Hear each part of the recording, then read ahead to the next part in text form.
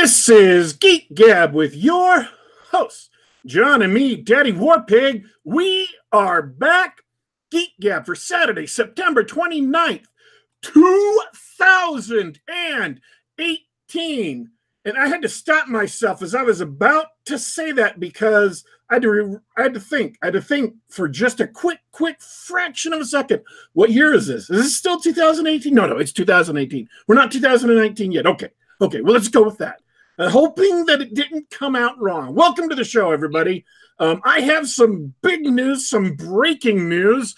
A few weeks ago, your host, was out in the middle of the boonies at a large get-together, and then I had to drive an hour to get back in range of a telephone so that I could do the show back in range of a cell tower so I could do the show on my cell phone. And completely coincidentally, my fellow host, Dornall, is in point of fact doing the show also on his phone today. So, hey, how are things going, man? Hey, I'm doing great. I had vacation this week, and I've been at a cabin in the woods by the majestic, dormant volcano, Mount Rainier, hanging out with a big crew of gamers. We've been hanging out, eating food, playing board games for the past 2 days. In fact, I actually forgot it was Saturday. I needed a reminder. I'm thankful that we've got good Wi-Fi at the cabin, so I didn't have to drive an hour. But it's a beautiful day, beautiful countryside, and but I'm inside right now hanging out because I wanted to chat with my good friends, DW and John Delaroz. How's it going, man?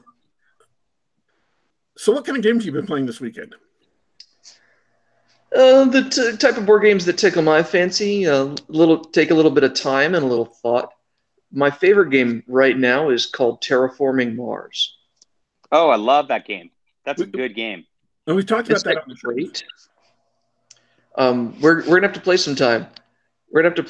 It's a strategy game with a big pile of cards, and the premise of the game is that every player is a big corporation, and we're trying to terraform Mars. And there's a lot of moving parts, but playing it is really easy. And the fun part of the game is you've got all these cool projects that you can fund that'll help terraform Mars, or maybe you're not going to help terraforming Mars and you're just going to get a bunch of points doing scientific research or something like that.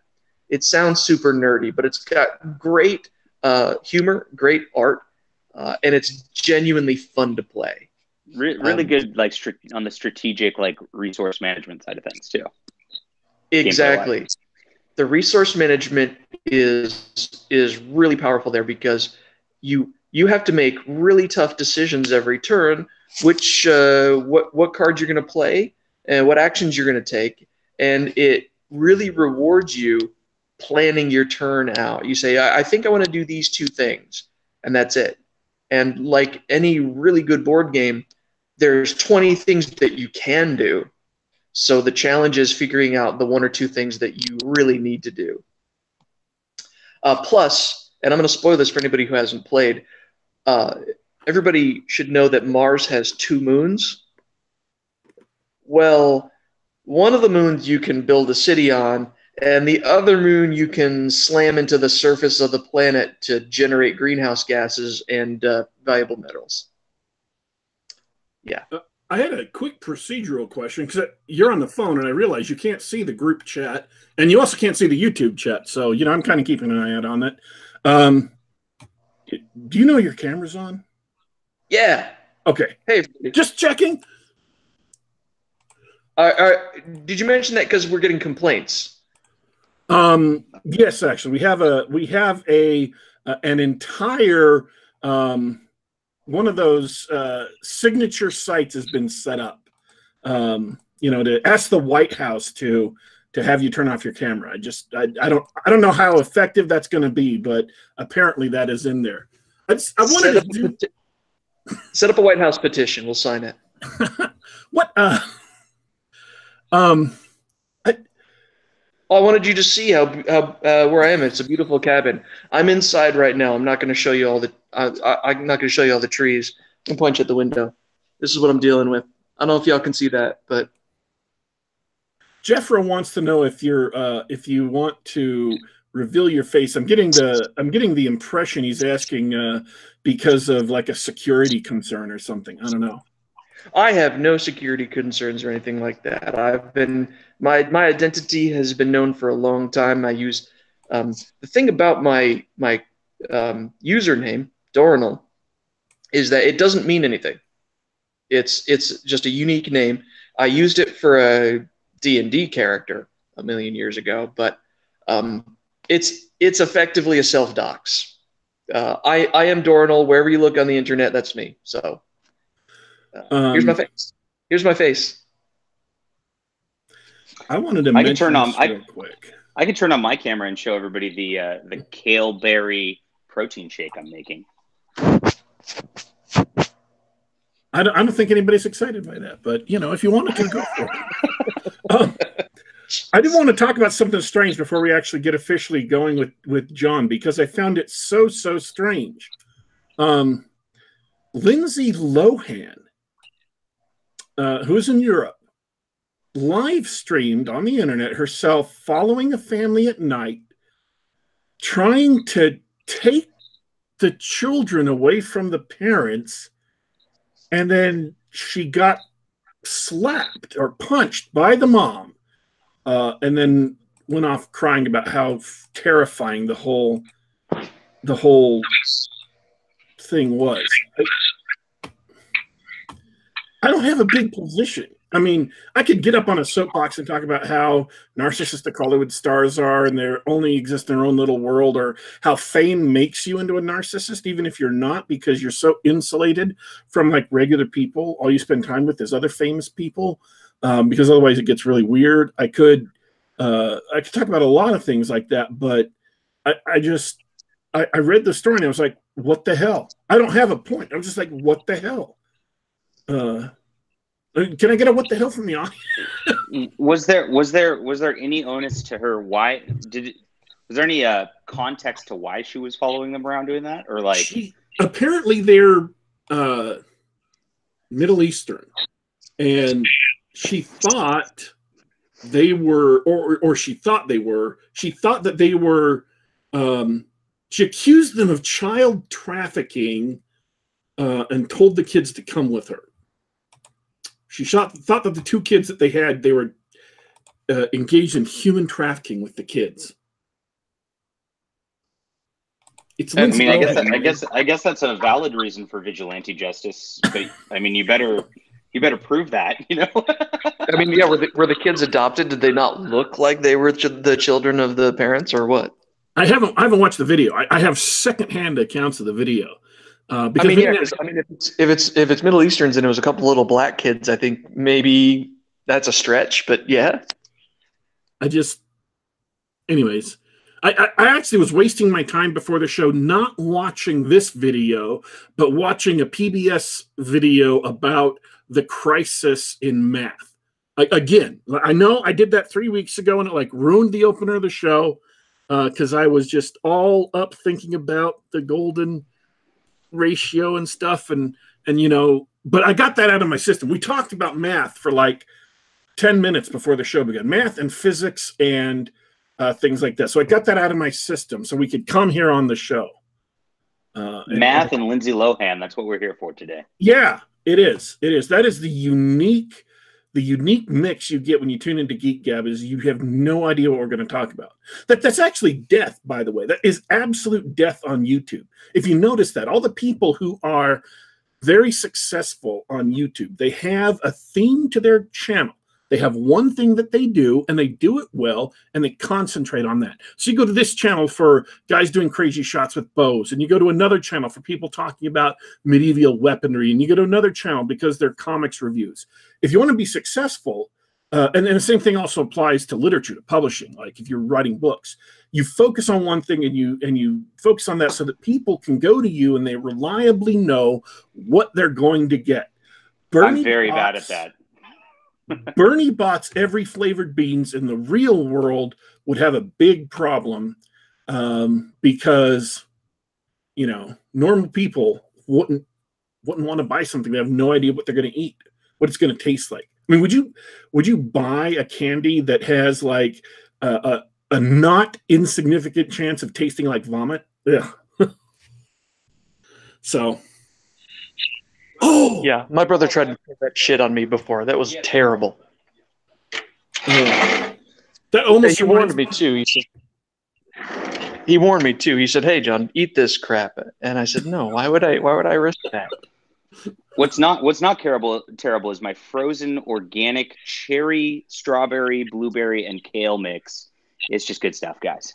I know kale was evil when I found out that it's the same plant. It's the same species as broccoli and cabbage and kale. They're the same plant. It's all the same plant. It's all the same plant. Cabbage, broccoli, cauliflower, Brussels sprouts. All right, here's the blender. Here's the blender right here. If you guys can see it.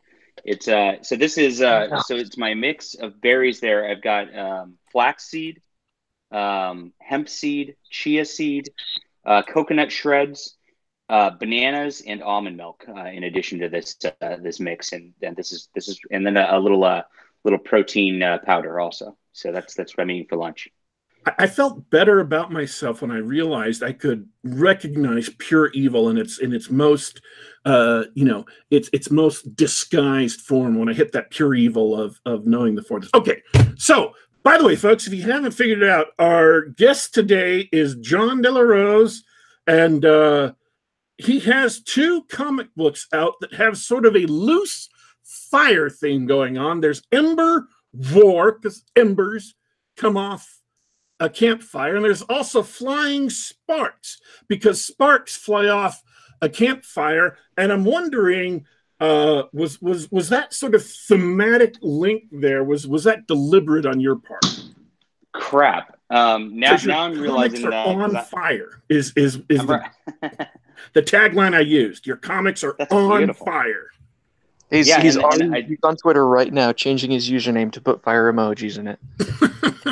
I also put. Maybe your comics are literally on fire because the people who hate you are buying them and burning them. I mean, is that happening? I would love to see that because that'd be the best promotional tool I could ever have in my whole life. But no, total accident. And I realized after you said that I just wrapped up writing a novel called Alt Hero, and one of my characters actually shoots fire from his eyes, and his name's Firestarter.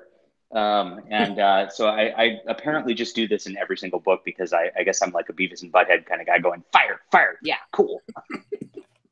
So let's do with Flying Sparks first. That came out a month ago? Yeah, on Indiegogo. It actually hasn't hit shelves yet, so people haven't seen it. Is it still for sale? Can people still buy it on Indiegogo? Yeah, that's part of why I chose Indiegogo rather than Kickstarter, was because you can put up a store online that just keeps selling the book afterwards. So I cut off all the T-shirt and posters so we could just do a run of that. And then I'm going to have it up. Basically, I did a pretty large print run, was why I wanted to do this, because it's not exactly the same as putting books up on Amazon where it's all print on demand. I actually printed 1,000 books, so it's like I can just keep that up there until I sell them and just keep shipping them, which is nice. By the way, folks, I have, and this should not surprise you, being the general run of the show, I have links to both Ember War and Flying Sparks right now underneath the video. So you can go check those out right now or at the end of the movie or, whenever. And buy the Ember War first, because that still needs to fund. So if you're doing one, that's the one to go for right now. Oh, and that's something I wanted to talk about. Not necessarily right now. That was actually the one subject that's kind of inside baseball that I want to pound the table about. Every single show, it tends to run into some kind of subject I actually wanted to pound the table about anyway, and we just accidentally have an opportunity that comes up. But I wanted that's an interesting point. Are you talking about having juggling multiple Kickstarter, Indiegogo crowdfunding campaigns at the same time? I wanted to pound the table about how Indiegogo is not a long-term sustainable model for alternative comics. Not right now necessarily, but I want to get to that. It's not just comics. I think the whole thing is interesting. I think aren't we seeing crowdfunding fatigue in just about everything? Crowdfunding is really popular for board games as well, and you get some really high quality stuff coming out. But just people realize that they're dropping $100, $200, $300 on games all the time, and you just can't keep up with all the amazing stuff coming out. Yes. So, anyways, but let's talk about Flying Sparks. Your very first comic, available for sale now on Indiegogo at the link below the video. And the theme of Flying Sparks was a hero and a villain falling in love. Oh yeah, my favorite moments in comics over history were basically like Spider-Man and Mary Jane, or Batman and Catwoman. Not the Tom King stuff that Daddy Warpig wrote an article about a couple months ago, but just the overall Batman Catwoman relationship, things like that. I think when you add the superhero drama and the lying that necessarily you have to do to your partner and things like that, it adds such a level of complexity to the characters and into the story that it just really lifts the storyline overall in terms of drama and in terms of just high tension conflict. So I just wanted to have a book that's about that all the time. So I have been told or have heard that scripting for comics is a very, very difficult thing, and that you have to be very, very, very parsimonious with your words, even more so than a short story. Was Flying Sparks your first comic script? No, I wrote a few short comics ahead of time that I just kind of trained myself to do it with. I did a Western where, it was just a cowboy tying up a villain and, winning. And then I had a samurai story where it was just, a duel across a bridge, classic samurai style, just so I can get my, get a feel for doing things. I don't have the art for those anymore, so I have no idea. I don't even know what happened to them. I think I lost them on a computer years and years and years ago, unfortunately.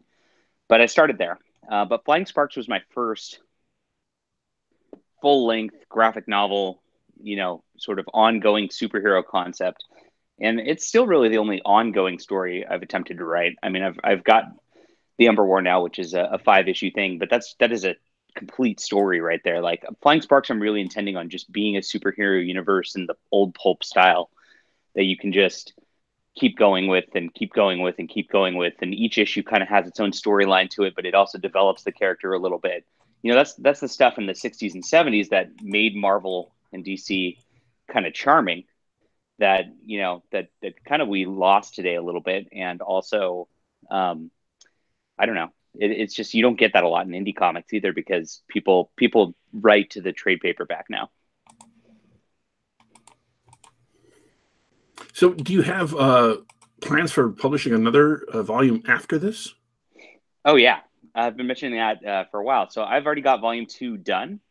Part of this crowdfund was just, I wanted to see if there was a market out there, and then I had to redo a lot of my dialogue, because I wrote this back in 2012, and I'm a much better writer now than I was in 2012. So I had to redo my dialogue, pay for my lettering, get a nice cover on it, and then do the print run. And so I wanted to do that, see if there was a market for it. But now it's gone a lot further than I expected it to. So I'm getting the dialogue redone for volume 2 and covering all that also. So I don't know when I'm going to launch that or how I'm going to launch that yet, but it'll definitely be within the next year. Do you plan on? So it sounds like that's just a pet project you've been working on for years and years and years. Now that you've measured the sort of gauged the demand and the success that you've had, do you plan on creating a regular comic, like a weekly or monthly sort of thing? I think it's a little too hard to do and still have a day job to have a completely weekly or monthly thing at this point. The management of the process and all that's a lot. And artists are also very slow.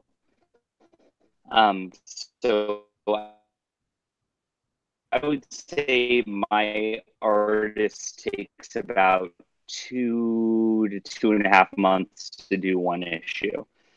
I hate to interrupt you, John. You are breaking up really, really, really badly. I want to keep the art. Oh no, I thought that was my internet. No. I can. Hold on, just a second. You guys talk. I think it's all the KO. I think it's gummed up his internet. The kale, it wrecks things around it, even secondhand. Usually when things like this happen, though, it's like somebody else started download on the internet or whatever. It just.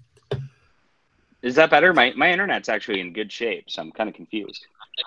We have no idea why it happened. You just all of a sudden started dropping out. So it may not have been us. It may have been infrastructure in your area, or you know what? It could just be the curse of the Geek Gab. All right. Well, there's a lot going on. I'm definitely not able to do a monthly comic with it at this time, just because I have a day job. My artist kind of has a day job, so but we would love to get there eventually. And one of the things that Diversity in Comics has made a point about is that when comics were a monthly thing and they were selling well and people could move through them, the art was a lot simpler than it tends to be today. And I believe that the modern art definitely looks a lot better, and it's great. It's eye candy. It's pure eye candy to get a comic book with that highly detailed art. But if the price of that highly detailed art is that you can't actually support an industry and you can't actually support a monthly comic, then it's too high a price to pay. And in many instances, the simpler coloring specifically really added a lot to panel layout and how you made certain things pop and certain other things recede into the background, and it made the action scenes have more impact, and it made dramatic events have more impact because all the background stuff that you needed there for context but wasn't super important was in one color, and then the active stuff was in a couple of other colors. And so despite the fact that as pieces of art, modern comics, as detailed as they've been drawn since, let's say since the Image era or just immediately before that, it makes it impossible to sustain a monthly comic. And so that's something I think that the industry is going to have to grapple with, but they're not going to because they're concerned about other things. Yeah, you're 100% right. It definitely puts a hamper on things because you lose the consistency when you have to rotate artists or whatever. And I'm choosing just to, do the same storyline with one artist as he can do it. But then you lose the sort of binge people who want to tune in every month, right? I mean, there is a back and forth sort of trade-off there. And the only answer is to do something a little more simply. But that's why you see things like, Control Alt Delete and Penny Arcade and things like that get such high followings because they're able to do it every day and put it up there every day. So there's something to tune into every day, and it becomes a habit. That's a tough business. I wouldn't want to be in that business. You have to put something out every day or every other day. Yeah, I'd burn out. Especially. I'm glad you mentioned the webcomics because not only do you burn out, but I mean, the webcomics, we lost quality a long time ago, especially Penny Arcade is probably the best example. Quality of jokes were always, webcomic quality, and after a few years, they just lost it. And they keep putting stuff out every week, and in my opinion, it's barely readable anymore. Yeah, I haven't read it in years. Same thing. Did you ever read what Bill Watterson had to say about comics? He called the funny pages comics graveyard.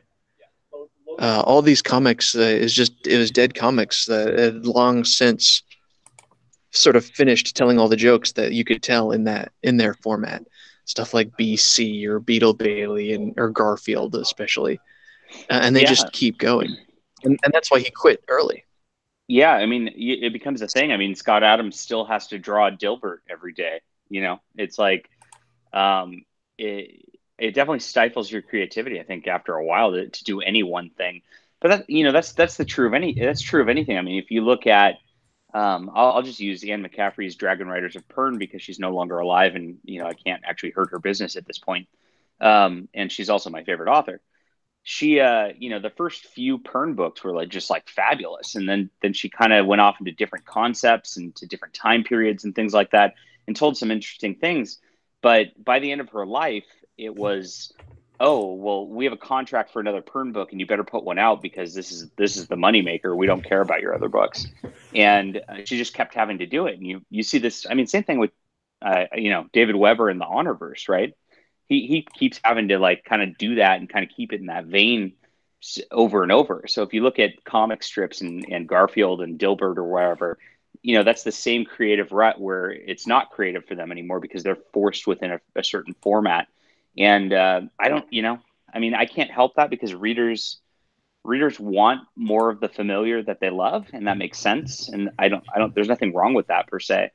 But that's why I'm all over the map with doing 50,000 different things, because I just want to have fun ideas all the time and not be stuck in a rut. I think that's the exact same thing that has blighted Adam Sandler movies.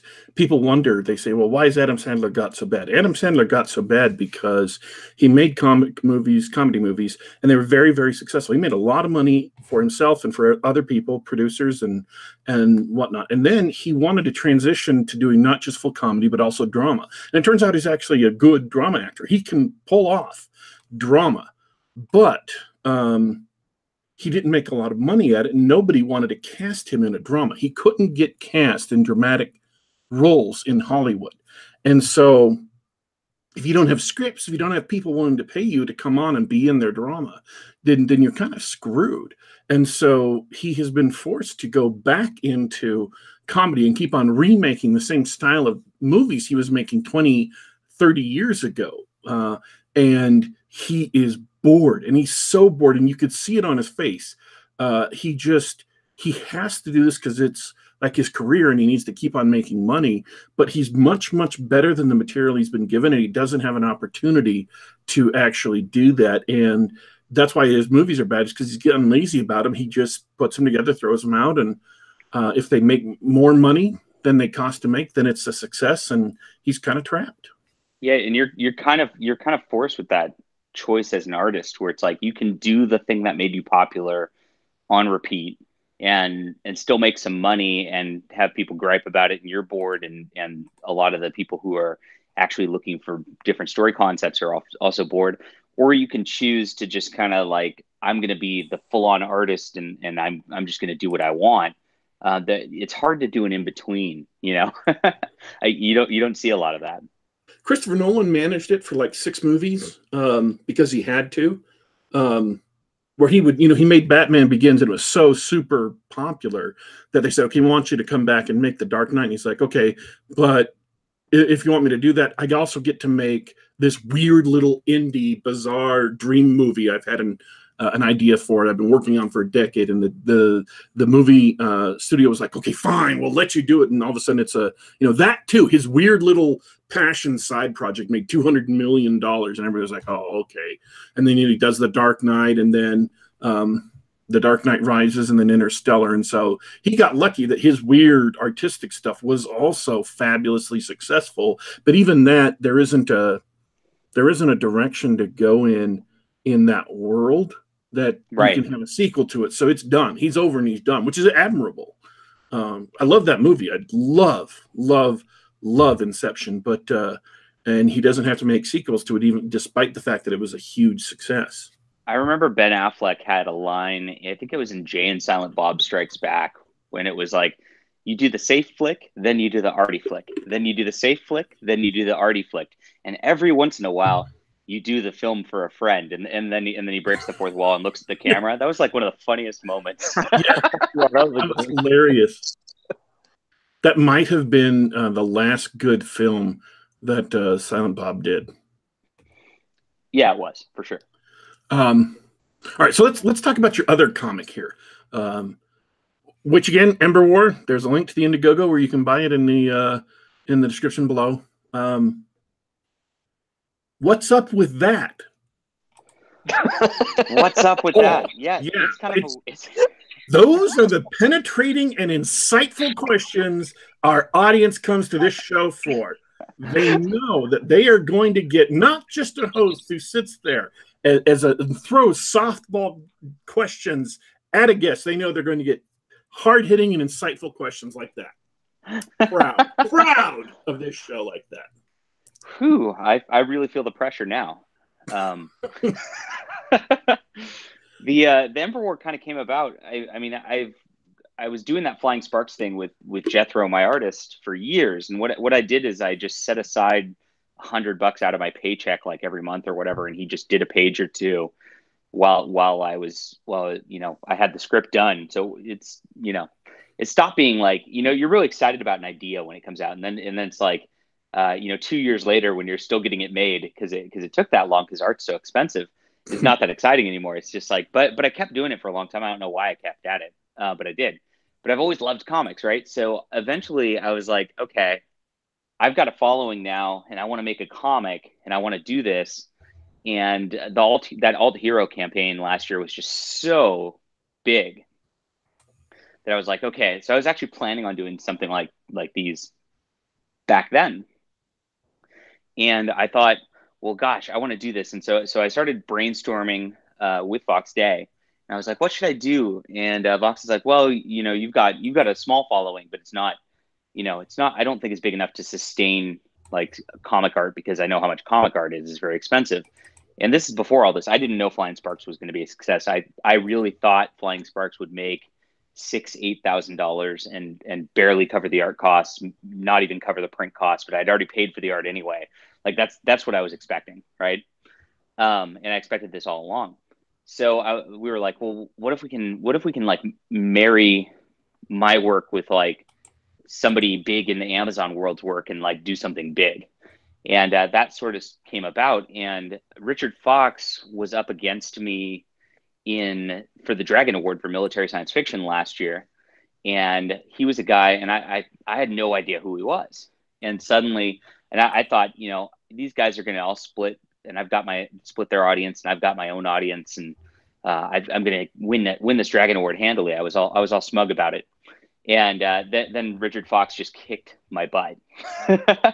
He got a lot more votes than me by far. And I was like, who is this guy? And so I added him on Facebook because I'm prone to do that.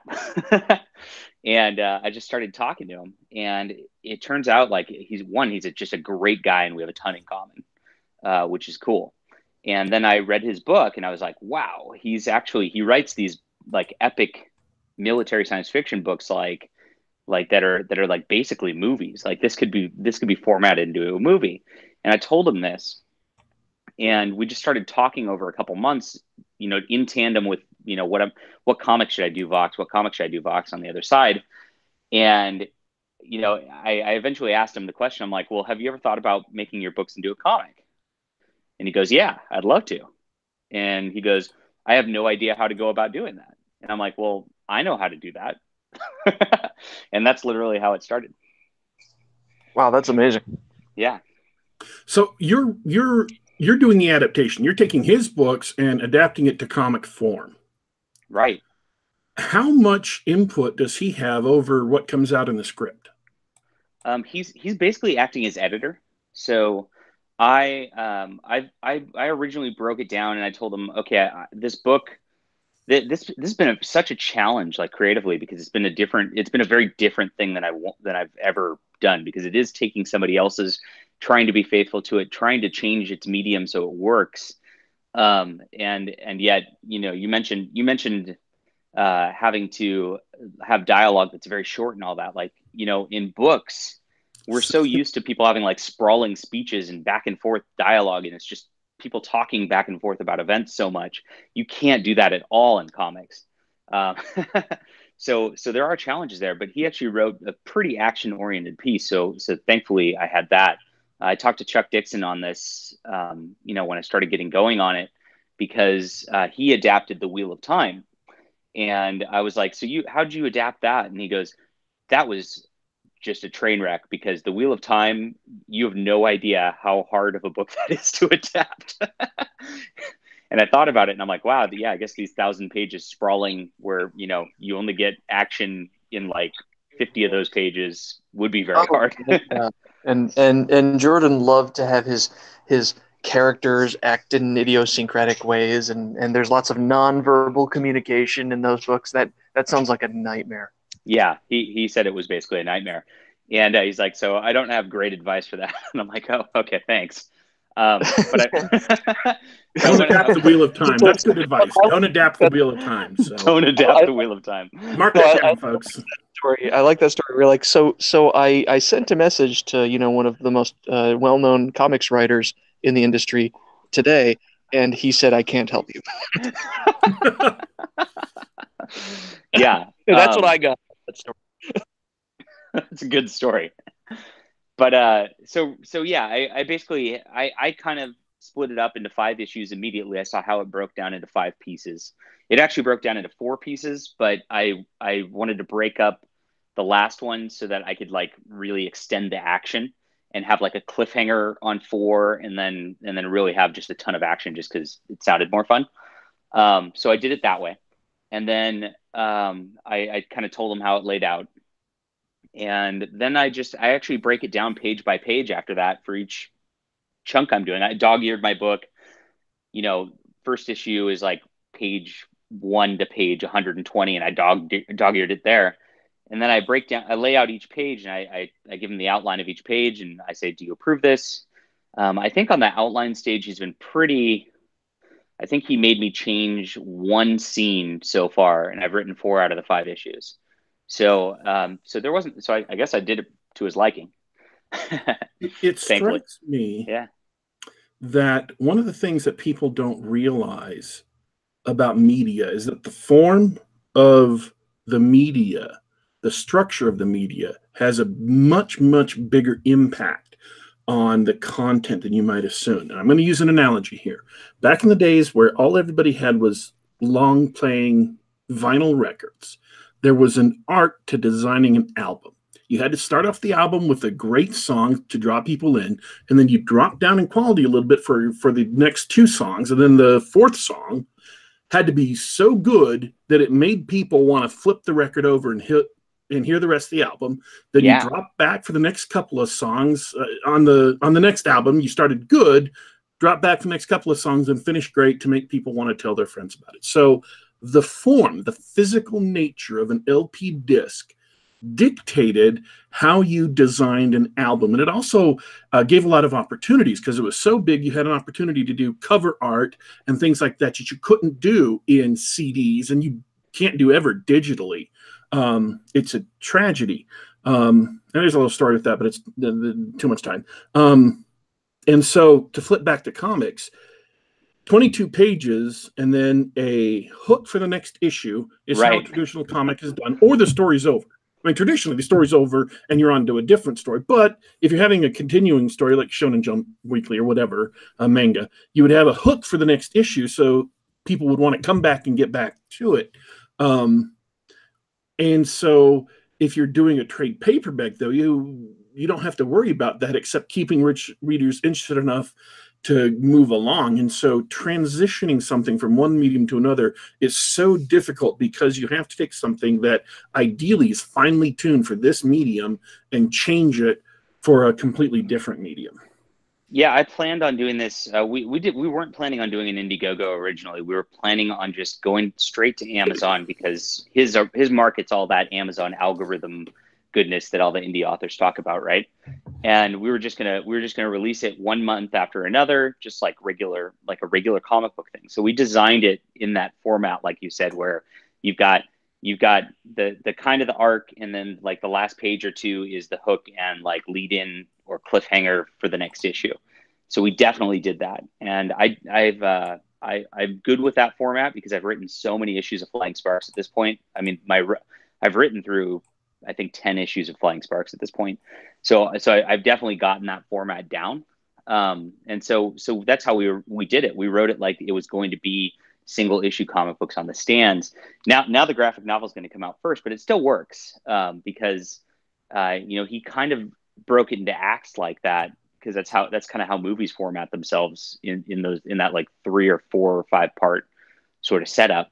So it'll make for a nice graphic novel and single issues, and that's the goal at the end of the day. Well, we have got just about 15 minutes left in the show. I know we started late. Sorry. So maybe we have 20 fault. 20 minutes late. Maybe we have 20 minutes left. And so I wanted to jump to the Indiegogo. My thesis, and I have not seen anything to disprove it, and my own personal experience bears it out, is that the huge success that has been seen by many people on Indiegogo is great, and it's wonderful to see, and I encourage people to be as successful as possible. But I don't think that price-wise, convenience-wise, and audience scope-wise, there is much future there. We mentioned earlier in the show of fatigue. But even if there isn't fatigue about Indiegogo itself, I'm sick of Kickstarter, because when I make a promise to pay them in 30 days, I have no idea what my financial situation is going to be like in 30 days. Whereas with Indiegogo, I want to buy something, I put in the money right now, it takes the money right now, and then it goes on. And so I much prefer that to Kickstarter. But even so, I backed like 14 different Comicsgate comics projects. And since I backed the last one, there has been 10 to 20 more come up. And I'm like, I can't do that at 25 or 35 bucks a pop. I just can't. I don't have physically that much money. And even if I did, I don't have that much time to read these things once I get them. And so what people have to look at is that what they should be looking at, and I know that Ethan Van Sciver is, what they should be looking at is solving a distribution problem to get this into a place where normies can see it and want to buy it and are willing to buy it. And that's difficult with comics to do digitally. It's much easier to do in the physical store. And digitally, you have to work with a place like Comixology. You have to go through a whole lot of work laying out your comic for a different form, again, different media that determines the form of the comic. You have to work with them to lay it out. And it's just, it's a problem that I hope people in Comicsgate who are producers who want to keep on selling, who have staked their career on selling as an indie comic author, I hope they're looking at solving this problem or addressing this problem. Yeah, I 100% agree with you on that. There is a problem there. I mean, people bought into these Indiegogos to such a big thing to make a political statement, really. They were trying to tell the comic industry, we don't like what you're doing, and we're going to go to these alternative comics, right? And it worked. Sending that and it worked. Message sent. So what happened was, the first dozen or so creators got in there, and it was, everybody's still on board for the message. Just the first couple months. People can back a few of these and be happy. And now everybody's spent a couple $100 and they don't have books yet. And that's hard. So the people who are coming in now, and so to some extent, this includes the Ember War. The books that are coming in now are saying, hey, John, we haven't gotten your last book yet, and you've already got a book up. And I'm like, well, I kind of got to, because I've got business partners and this is really their project. Right. Like Richard Fox wants his book out, and I can't just delay it. So there is that. But I think there's a twofold. There's fatigue of just not getting things. There are too many projects now, and so it's diluting everything, and everybody can't back everything, and everybody kind of made their statement on the statement end.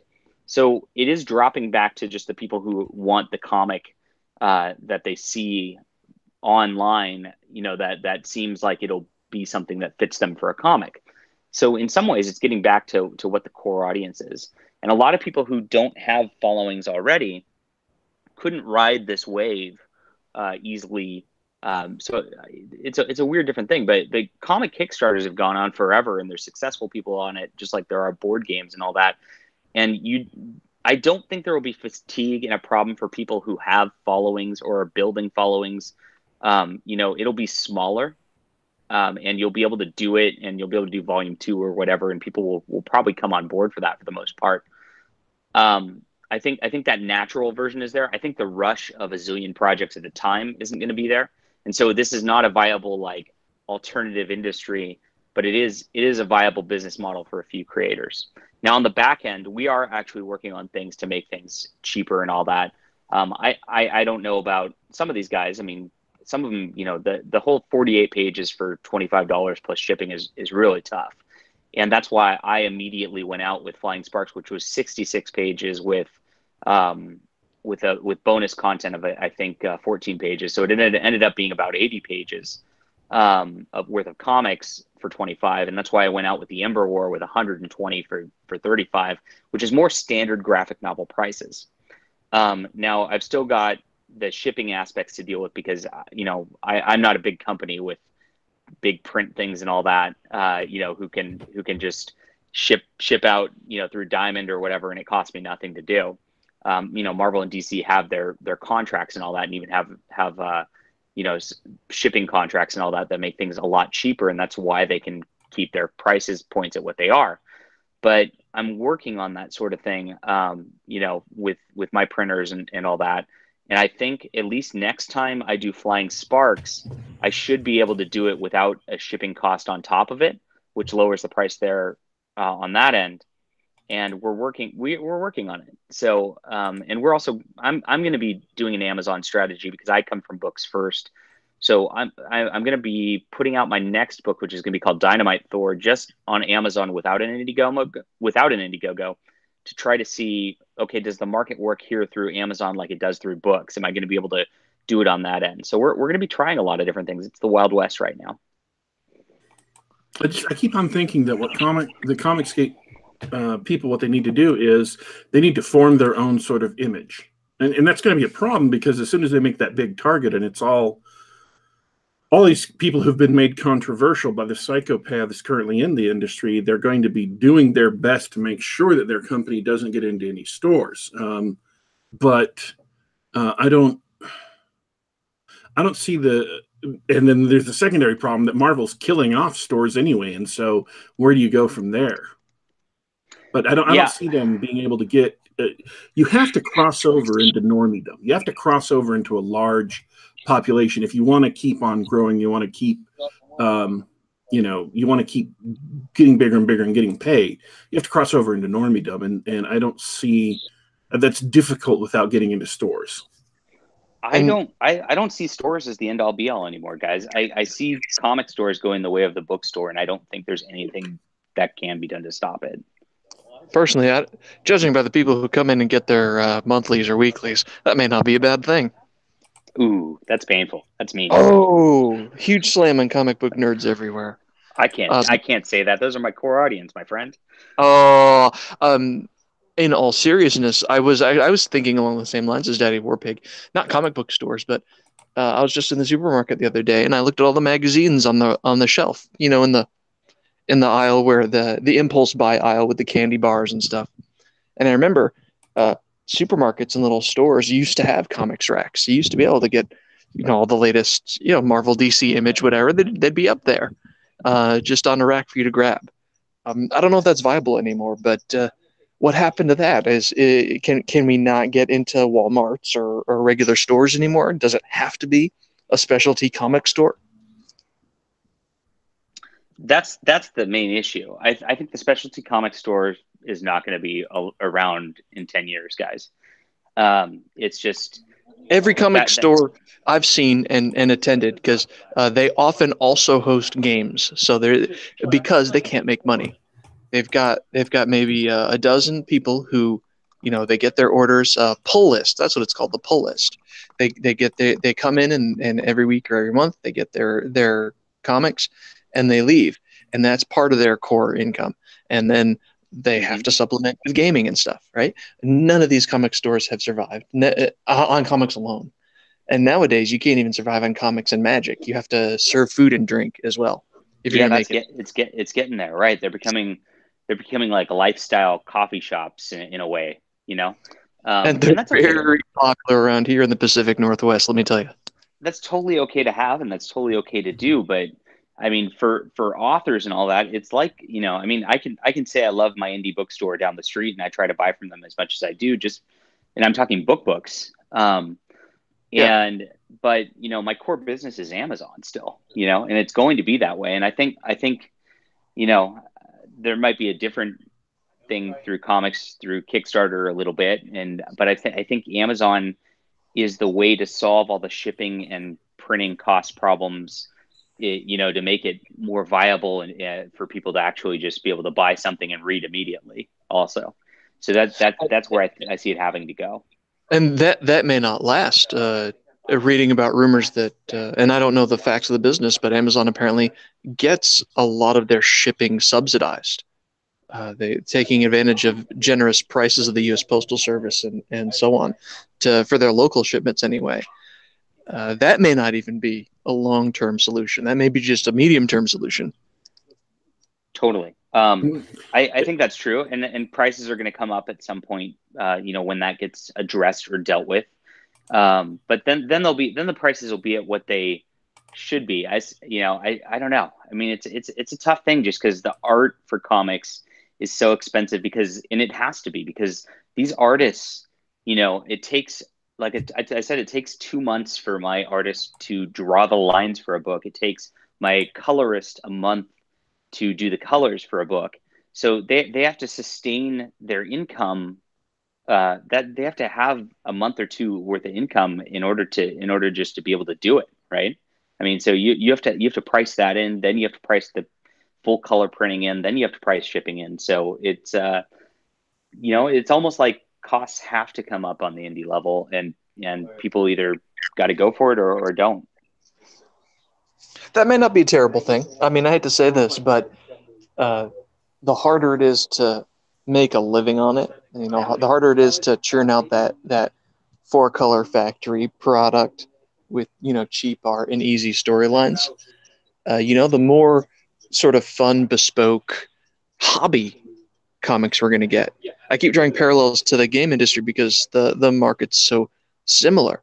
The stuff we see coming out of Kickstarter as far as game quality, the quality of games isn't that much better. I'm looking at a box of Rising Sun right now, famous Kickstarted board game, and mechanics-wise, it's good. It's okay. It's not close to my favorite, but the production value is very high. It's a gorgeous box with handmade art, nice paintings. It's got giant plastic miniatures, that sort of thing. You know what I'm saying? So This is the same thing we're dealing with in indie books, though. I mean, if you go on Amazon, there's a full range of just like professionally done books. People who really had no business being in the business and put up something terrible, and then the production quality of the covers and all that are run that gambit also. So it's like you almost can't tell.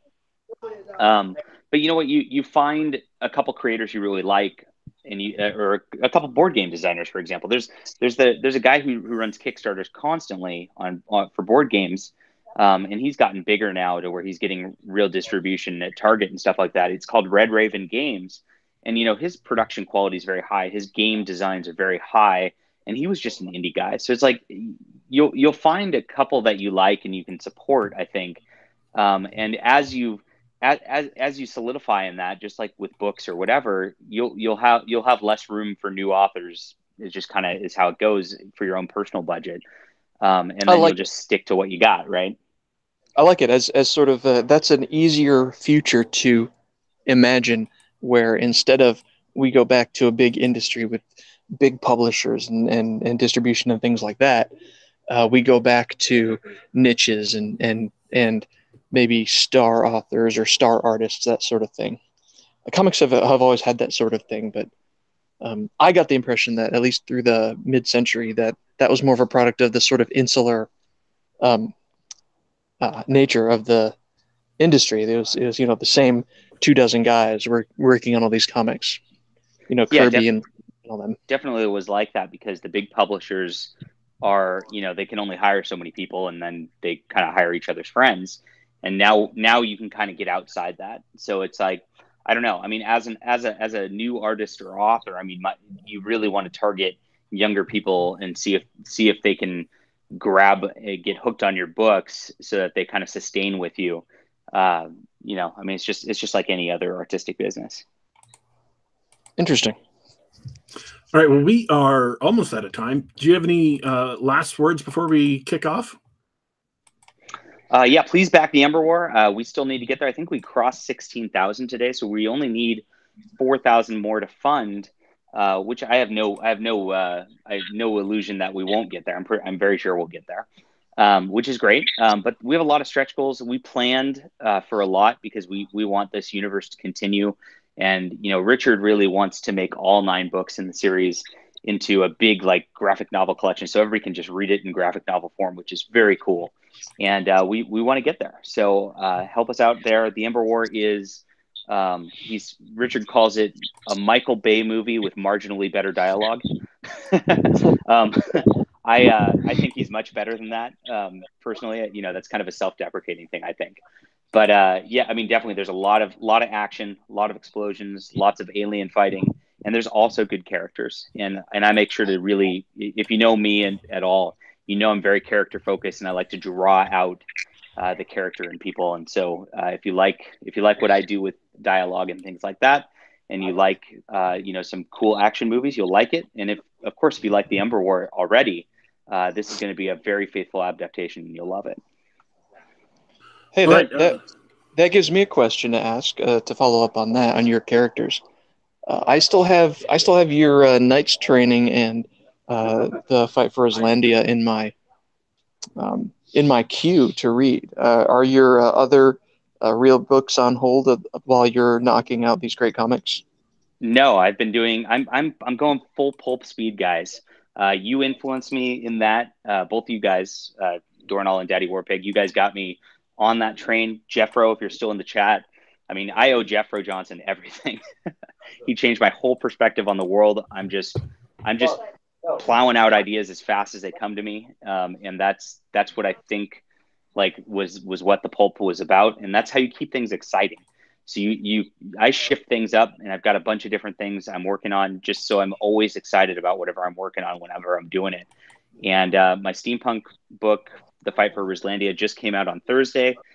3rd #1 new release in a row. So that's churning along just as well. My alt hero novel, I think, is going to drop in the next month or so, maybe in the next 2 months. And then I've got a short fiction collection probably I'll have before the end of the year. So I'm going same speed as books as I've always gone, and I'm doing comics on top of it. That sounds amazing. Anything else to say before you kick off, Dornall? Well, thanks for coming on and chatting with us, especially on relatively short notice. And it's always good talking to you and Daddy Warpig. And thanks to the chat, whom I haven't been able to join today because I'm not on the phone in the woods. So I hope everybody had a great time listening. And talk to you again next week. All right. Thanks for tuning in, folks. This has been Geek Gab for Saturday, September 29th, 2018. Be sure to click like, subscribe to the show if you haven't subscribed already. Click the little bell icon. Ring the bell, as all the big YouTubers are now saying. Make sure to ring the bell so you get announcements about when we're going live and anything else we might happen to upload, which doesn't happen all that often, but it's possible. It's potential in the future. And if we do, it'll be something brand new, and you do not want to be left out. Oh, you can get us all over on YouTube at Geek Gab, youtube.com/GeekGab. But we are also available on SoundCloud.com. We're also available on the Google Play Store, and we are also available on the iTunes Store. So you can subscribe to this show on the device of your choice. Just do a search for Geek Gab, and you can get us on all of those platforms. Thanks for tuning in today, folks. We're signing off. We're heading out. But don't you worry. Don't you fret. We will be back.